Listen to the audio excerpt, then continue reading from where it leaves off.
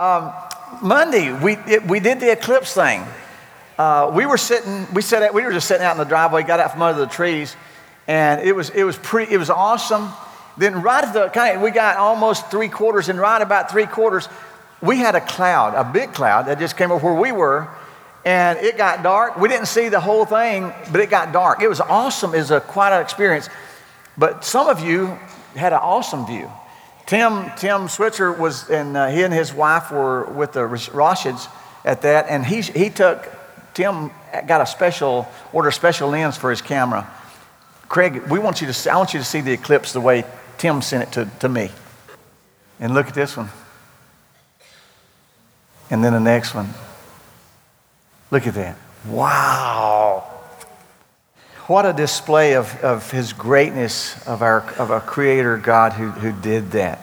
And I understood from Jim Powell this morning that one of his kinfolks, young man, was watching the eclipse, and in the midst of the eclipse, outside, right, Jim? 10-year-old boy just decided, you know what? If this is God can do all this, I need to serve him. And he got saved right in the middle of the eclipse. Isn't that pretty awesome?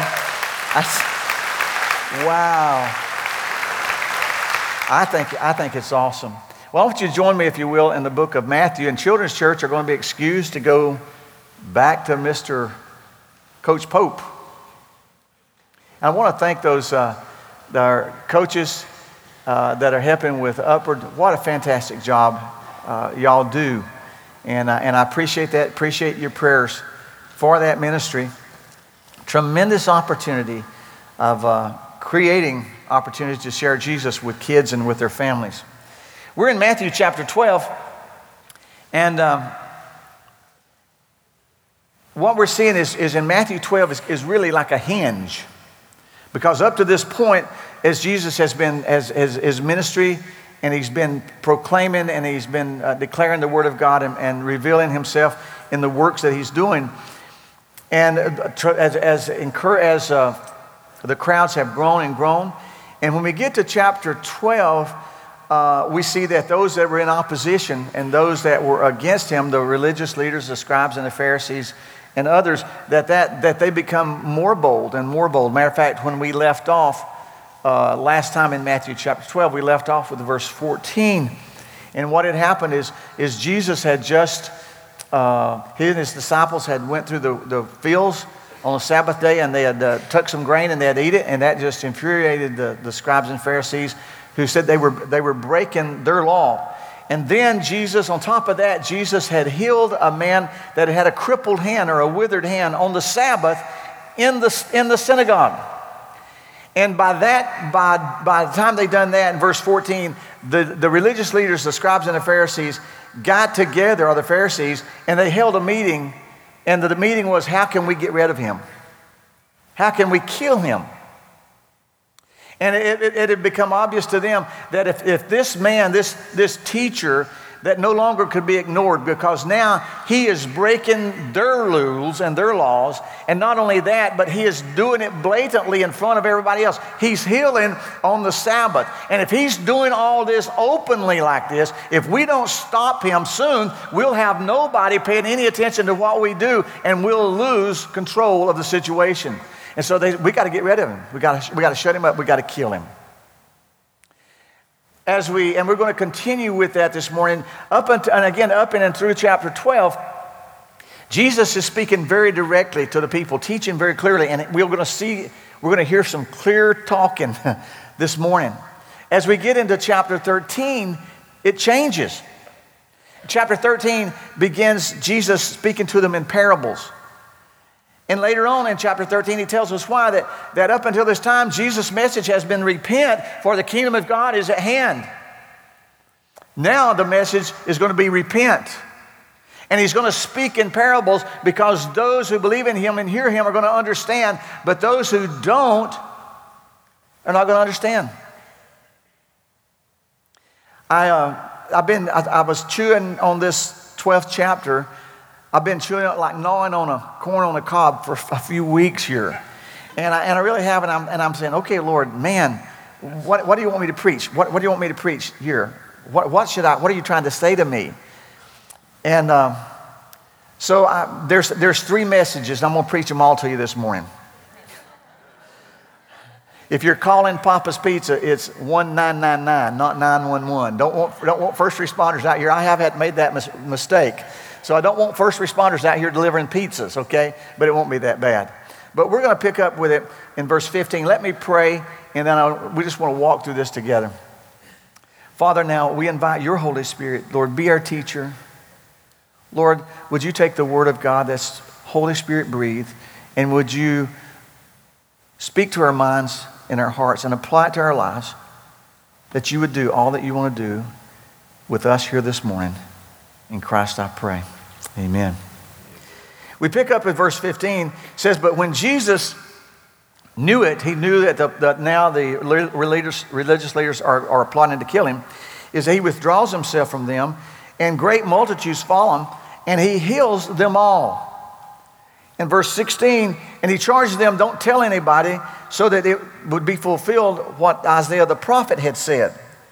And Isaiah, Jesus is quoting Isaiah beginning in verse 18, behold my servant, whom I have chosen, my beloved, in whom my soul is well pleased, I will put my spirit upon him, and he shall show judgment to the Gentiles. He will not strive nor cry, neither shall any man hear his voice in the streets. A bruised reed he will not break, and smoking flax he will not put out, till he sent forth judgment unto victory. And in his name shall the Gentiles trust. He was quoting Isaiah. Then they brought to Jesus a man that was possessed with the devil, and he was blind and dumb. And Jesus healed him, insomuch that the man saw and the man spoke. And all the people in verse 23 were amazed and said, is not this the Son of David? Now that's pretty significant. Up until this time, the Son of God, absolutely. But the Son of David was a title, was a name that was given and was reserved for the Messiah when he would come. And so now, in seeing all that he'd done and seeing the miracles he's done, and now having seen this man who couldn't see, who was blind and who could not speak, and Jesus healing him and casting demons out of him, then the people said, this has got to be the Messiah. This has got to be him. Verse 24, but when the Pharisees heard it, they said, this fellow does not cast out devils, except by Beelzebub, the prince of the devils. So the Pharisees had heard what happened, and the people were getting ready to declare Jesus was the Messiah. And so the Pharisees moved quickly to put a spin on what was happening. And they said, this man didn't do this by the power of God. This man is the chief of the devils. Beelzebub is referring to the Baal worship. He said, he's part of the devil himself. And it's just the devil trying to deceive you. That's how come he's doing all this. Verse 25, Jesus must not have been there when they were saying this, but look what verse 25 says. He knew their thoughts. And so he says to them, every kingdom divided against itself is brought to desolation, and every city or house divided against itself shall not stand. And if Satan casts out Satan, he's divided against himself. How then will his kingdom stand? And if I, by Beelzebub, cast out devils, by whom do your children cast them out? Therefore they will be your judges. But if I cast out devils by the Spirit of God, then the kingdom of God is come unto you. Or else how can one enter into a strong man's house and spoil his goods, except he first tie up the strong man, and then he can rob his house? Verse 30. And verse 30 is the first message. Jesus said, he that is not with me is against me, and he that gathereth not with me scattereth abroad. These accusations and this division, and Jesus, not me, but Jesus lays it on the line and speaks truth, and Jesus takes away the opportunity to straddle the fence or to live a neutral life when it comes to following the Lord Jesus Christ. Jesus says, you're either with me or you're against me. There's no other options. Now, that's not very comfortable to a lot of people today, because I've had people say to me, well, I'm not No, I'm not a Christian, but I don't go around persecuting people. I don't go around persecuting Christians. And if those Christians, weak-minded as they are, if those Christians need a crutch or need to believe in that, that's okay for them. Reminded of a story, was told, read a sermon about it, about the Titanic. And it had left its maiden, it left it on that fateful voyage. Now, I know Paul can tell me. Paul, I was trying to think, where did it sail from? England? Huh? Liverpool. Is that England? All right. It sailed from there. And after the news is getting back that the great ship has gone down. And then people began waiting news of, were their loved ones rescued? Were they rescued, or did they go down with the ship? And the story is told that there in Liverpool, where they sailed, they put 2 lists up on the wall, nailed them to the wall. And they would add the names as word came in. And the list was 2 lists. One of them said saved, and the other one said lost. My friends, this morning, when it comes to following the Lord Jesus Christ and knowing Him as your Savior, there's just 2 options. You either know Him and you've trusted Him and received Him as your Lord and Savior, or you're lost. Don't get mad at me. That's Jesus' words. And don't get mad at Jesus, because He loves us enough that He wants us to be sure that we know that there's no Switzerland when it comes. There's no neutral place we go and say, well, I'm neither here nor there. You either are or you ain't. Do you know Him this morning? Do you know Him as Lord and Savior? Jesus Christ said, you either are or you're not. That's the first message. We go on in verse 31.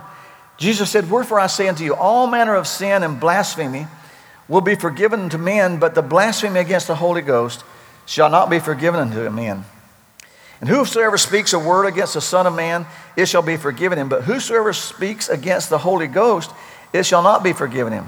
Neither in this world, neither in the world to come.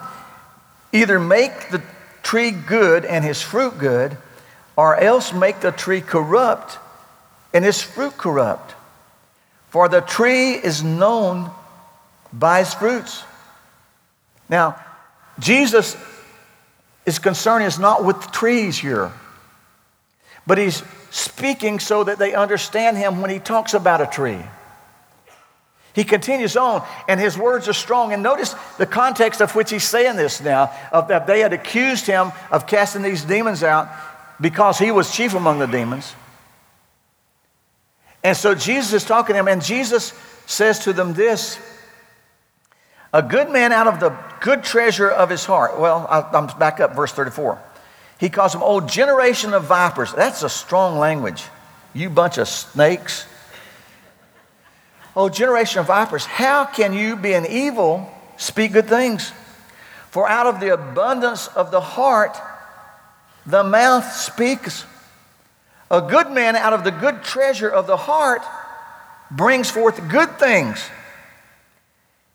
And an evil man out of the evil treasure brings forth evil things.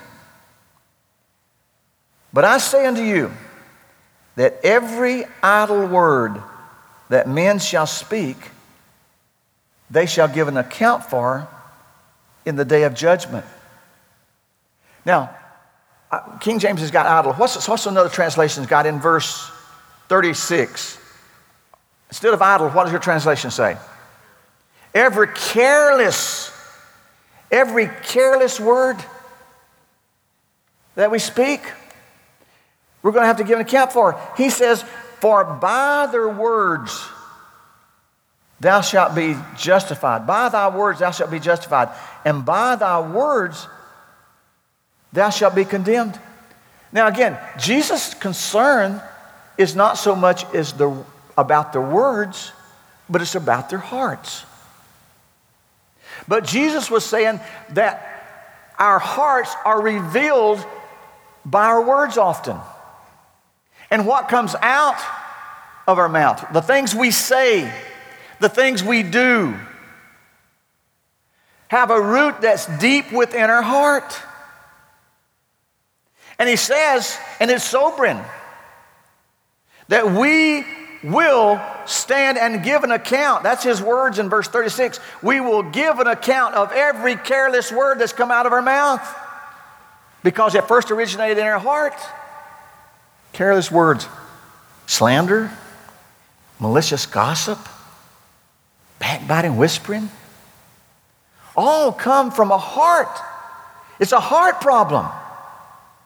And you may try to clean up our words, but the words have their root deeper in ourselves than the mouth. Scripture says, for out of the abundance of the heart, Jesus says, out of the abundance of the heart does the mouth speak. And this is the second message. Jesus is saying to us, you're either saved or you're not. You're either with me or you're against me. There's no middle ground. And he's saying that oftentimes that what we say and what we do may reveal the inner condition of our soul and of our heart. How's your heart? He continues on. He says this, and then the third message. Then certain of the scribes and of the Pharisees answered and saying, Master, we would see a sign from you. This has got to be either one of the most dumbest things that's ever been said, or it's got to be one of the most brazen things that ever been said. Look at this. Master, when I read I underline the word master, they didn't believe he was the master. They've already plotted they need to get rid of him. And they said, just show us something. Prove to us that you really are the Messiah. You've got to be kidding me. We just got through reading this. Scripture says he has just finished, or he's just been in the process of healing every kind of disease, every kind of illness. He's healed it. The lame walk. Those that have been blind and those that could not speak, they just seen them speak to them and them see and speak and declare God's glory. The dead have been raised to life. They have seen him as he spoke and was master, as Jim prayed about the weather. They've seen him command the storms and peace be there, and they've heard this. He is the one who speaks peace. He is the one who brings healing. He's the one that's a sovereign of all. And then they say to him, just do something to show us who you really are. They're not looking for something to confirm who he really is. Because of all that he's already done, if these things can't convince them that he is who he is, he couldn't do anything else to convince them. We just finished. By the way, thank you, Nathan Oliver, for your prayers. God's answering that. We just finished last Sunday night watching The Case for Christ, based on the true story of Lee Strobel, who was an atheist, and Lee's wife comes to faith in the Lord Jesus Christ. And Lee was an atheistic journal, works for the Chicago Tribune. And so, knowing that he was losing his wife, he was losing his family, he was losing everything to this crazy radical religion, he set out to disprove that. And the way to disprove that was to discredit the one that she was following, which was Jesus Christ. And so in the process of discrediting that, one of the doctors or professors that he had went to for research asked him this question, said, Lee, when is enough evidence going to be enough? You may be here this morning, and if you've never trusted the Lord Jesus Christ as your Savior, you may be weighing this evidence. Is he who he says he is, or he's not? It's okay to weigh the evidence. But how much evidence is it going to take for you to believe that Jesus Christ, the Son of God, is the Savior of the world, and he loves you, and he died for you, and he wants a relationship with you? To these Pharisees, they had seen all the miracles. They had heard all the words. They had seen all the works, and nothing else he could do be more powerful than that. But they come to him and said, just do one more thing. I wanted to, if I titled a message to these three sermons, it would be, here's your sign. Now, I think somebody told me after first service, they think they attributed that to Jeff Foxworthy. It sounds like, I don't know. We was trying to find out. Barbie and I were trying to find out. And I went to a good source of spiritual information. I went to my phone. And and I went to Siri. And so we're trying to ask Siri all these things. My daughter-in-law has told me you can ask her almost anything, and she can find it. So Barbie's texting this morning, and she said, Siri, she said, here's your sign.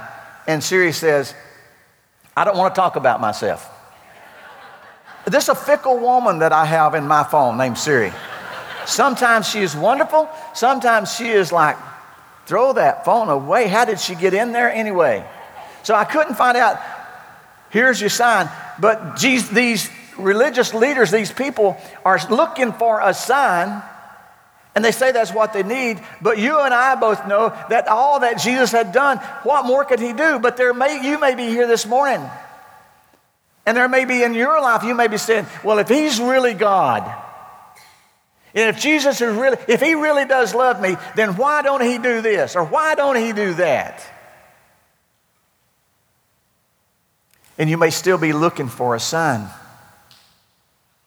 Every week at the House of Prayer, and I love this, every week we faithfully, we pray for prayer requests. This morning has been an exceptional morning because this morning we've heard the response. We've heard Lou come up and give praise as people pray and as people work, how God saved a life. We hear the response from Rich and Carol, how God miraculously these three teenagers, and all three in critical condition, and yet they're improving. We hear testimony after testimony after testimony of God's faithfulness. And we pray. And there's sometimes God chooses to just miraculously do almost the unimaginable. And sometimes we pray, and we pray. Maury was here, Maury Johnson, we pray. And Maury's struggling with cancer, and I don't know the situation, but I know this. I believe that God is God, and that he is worthy not only of my allegiance and my yielding to him, but he's also totally worthy of everything I am following him. Who else are you going to pray to? What else are you waiting on if you're here this morning and you've never trusted him as your Lord and Savior? What else are you waiting on him to do?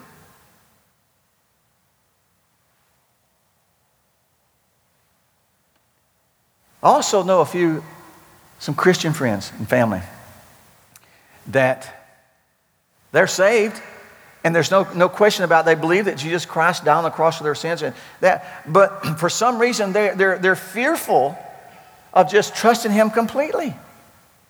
And you may be here, and you may be a Christian, and you may be asking God to give you a sign. Now, I know there's a difference. Gideon, God called Gideon to go. He called Gideon to go whip the Midianites. And Gideon, and Gideon wanted to be sure it was God. Now, that's a good thing. So he did the fleece thing. Lord, if this is really you, then let this happen. Okay, he did. Lord, if this is really you, then let this other thing happen. And it did. But once he knew it was God, what did he do? He took and he chopped the wood of the harness up, and he killed the oxen, and he offered them as a sacrifice. Then he went to whoop the Midianites. It's okay to try the spirits. If you want to be sure that it's God speaking to you to do something, God understands if you're saying, okay, I want to be sure it's you, God. Or he knows if it's just a put off. But you may be here and you may be really serious about it. But you may be here and say, well, I just need God to do this one more thing or that one more thing before I can really trust him for this. Don't be like these people who wanted one more sign, but they wasn't going to believe. It wasn't going to change no matter what he did. That's the second message. And then he says to him, the second message was about our words. The third message is they sought a sign. And Jesus answered him. They said, do us a sign. In verse 39, Jesus said, an evil and adulterous generation seek after a sign, and no sign shall be given to it but the sign of the prophet Jonah. Now, there's some people that are probably a lot more smarter than I'll ever be, who they read the Old Testament book of Jonah and they say, it's impossible for a fish to be large enough to swallow a human being, and for that human being to live 3 days and 3 nights in the belly of a fish, and then for that fish to vomit that person up alive on dry ground. That's just impossible. It's got to be some kind of allegory or something. Well, I just want to tell you, Jesus Christ gives credence and validity, not that he had to, but he gives validity to the whole story of Jonah. Yes, Jonah was swallowed by a great fish, swallowed him alive. Yes, in the belly of the whale, he cries out to God. Yes, 3 days later, he's vomited up on dry ground. And now, here Jonah is, and I had one guy saying, can you imagine what the stomach juices did 3 days in there? He would have been bleached white, almost looked like an albino, and he must have smelt like the inside of a fish. But can you imagine this? But Jonah, once he hits dry ground, he heads for Nineveh. And he goes to Nineveh, this great city that is in so much rebellion against God. And Jonah goes preaching a message of repentance. God got his attention. Don't make God use a big fish to get your attention. I bet if Jonah could be here today, he'd say, oh, it's not the best idea. The best idea I ever had in the world was not to head towards Joppa. You know, that's an experience I will never get over. But I want to tell you, I bet God never had to tell him twice after that. So Jonah goes preaching repentance, and this great city repents in sackcloth and ashes. Which is easier? Show us a sign. I believe it was his crucifixion. Even in his death, there was those that mocked, that stood by and said, if you really are the Son of God, come down off the cross, then we will believe that you were the Son of God. No, they wouldn't have. No, they wouldn't have. Reminds me of a story. I want to land. I'm closing. I want you to go with me to the book of Luke, chapter 16. I read this and immediately thought of Luke 16. Luke 16 is a story you're very familiar with. It's a story of a rich man and the Lazarus. Jesus is telling the story. And he said this rich man had a lot of wealth, fared sumptuously. In other words, he was being blessed hand over fist. Crops, wealth, investments, all of it. He was being blessed tremendously. And at the same time, there's a beggar by the name of Lazarus. Lazarus was so poor that he would go through the garbage can of the rich man to try to find some meat left on the bones. He would eat the scraps that came from the rich man's table. Lazarus not only was poor, but Lazarus was in this condition also. He was maybe because of a lack of a proper diet or for whatever, but his health, he was eat up with sores. And he didn't even have the money to get salve to put on him or a doctor to tend to him. And Scripture says that dogs would lick his sores to give him some comfort and some pain from what was going on.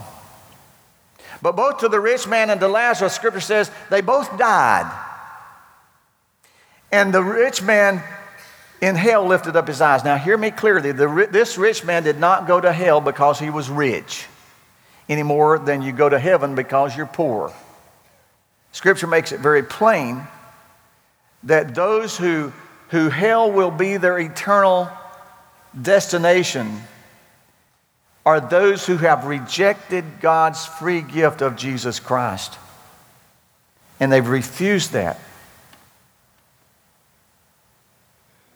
And so in hell, the rich man lifts up his eyes, and Scripture says that Lazarus died and is carried by the angels to Abraham's bosom. And the rich man looks and he sees Lazarus over there comforted and in a place that looks like it would be awesome to be in.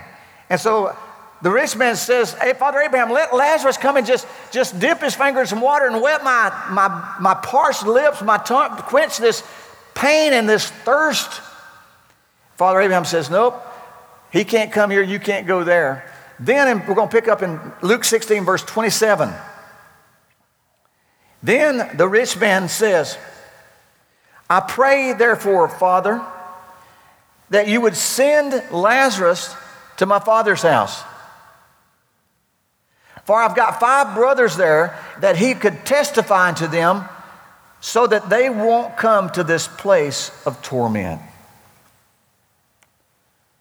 I've heard it said, and you have too, that people in hell are more evangelistic minded than many in our churches.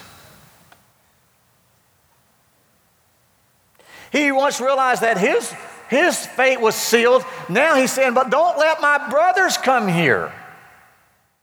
No doubt his brothers may have looked up and said, I want to be just like him. Look at him. He's got it all, man. He's got it all. I want to be just like him.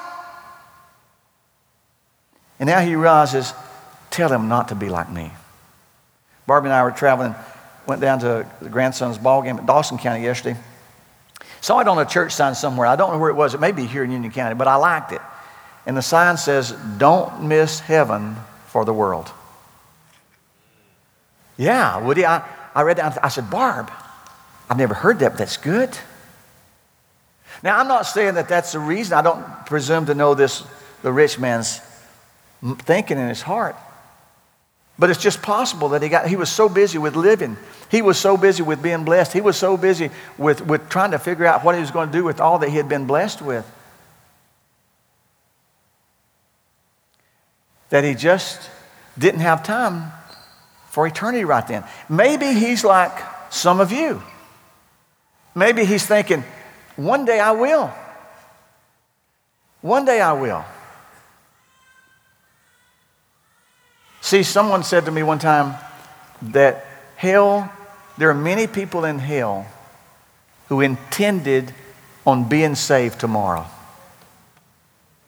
These people had weighed the evidence. They had seen the signs and the miracles, and they were convinced that Jesus Christ was who he said he was. And you may be here this morning, and you know that Jesus loves you. You know that Jesus is God's son, and you know you need to do something about it. But your thinking is, I'll do that sometime later. Who was it? One of the kings that Paul was witnessing to said, at a more convenient time, I'll call for you. My friend, when the Holy Spirit of God reveals to you that you're lost and in need of a Savior, don't presume upon tomorrow.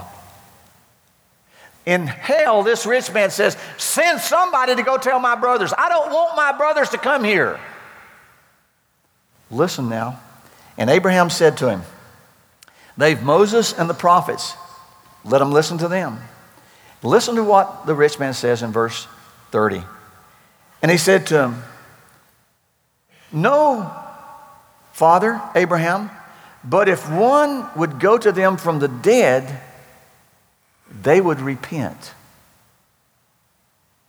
Every time I read this, and every time I read this scripture, I think of Jesus. I think of Jesus. Jonah said, show us a sign. Jesus said, here's your sign. Jonah was dead, or Jonah was in the belly of the whale for 3 days, then he came forth. Jesus would pour out his life on the cross. He would be dead. He would be graveyard dead on the cross. Dead. Buried in a tomb. 3 days later, the tomb would be open for the world to see, and he's gone. He's out of there. He's a living, risen Savior, and he will never die again. And this living Lord says to you and me, this is who I am. Everything I've done to show you and let you know how much I love you and to let you know who I am. Follow me. Don't be one that would say, let me think about that. Once you know who he is, listen to Abraham's words to the rich man in verse 31, and then we're going to land this plane. He said to him, if they won't hear Moses and the prophets, neither will they be persuaded, look at this now, though one rose from the dead. Wow.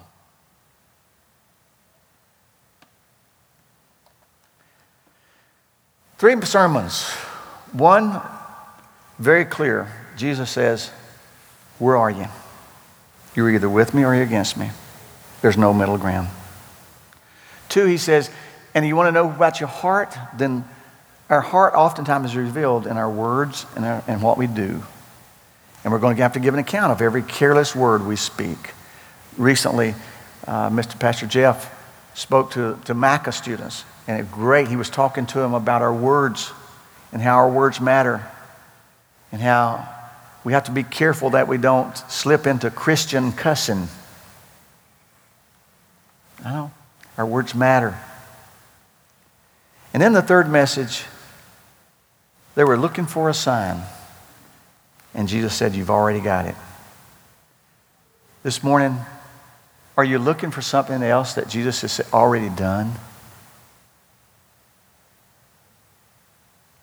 Let's pray.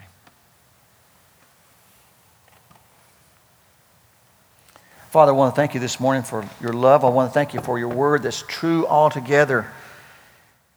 I want to thank you for the plainness and the clarity with which you've spoken in your word today. You love us enough to tell it like it is, so that we can know that we're either lost or we're saved.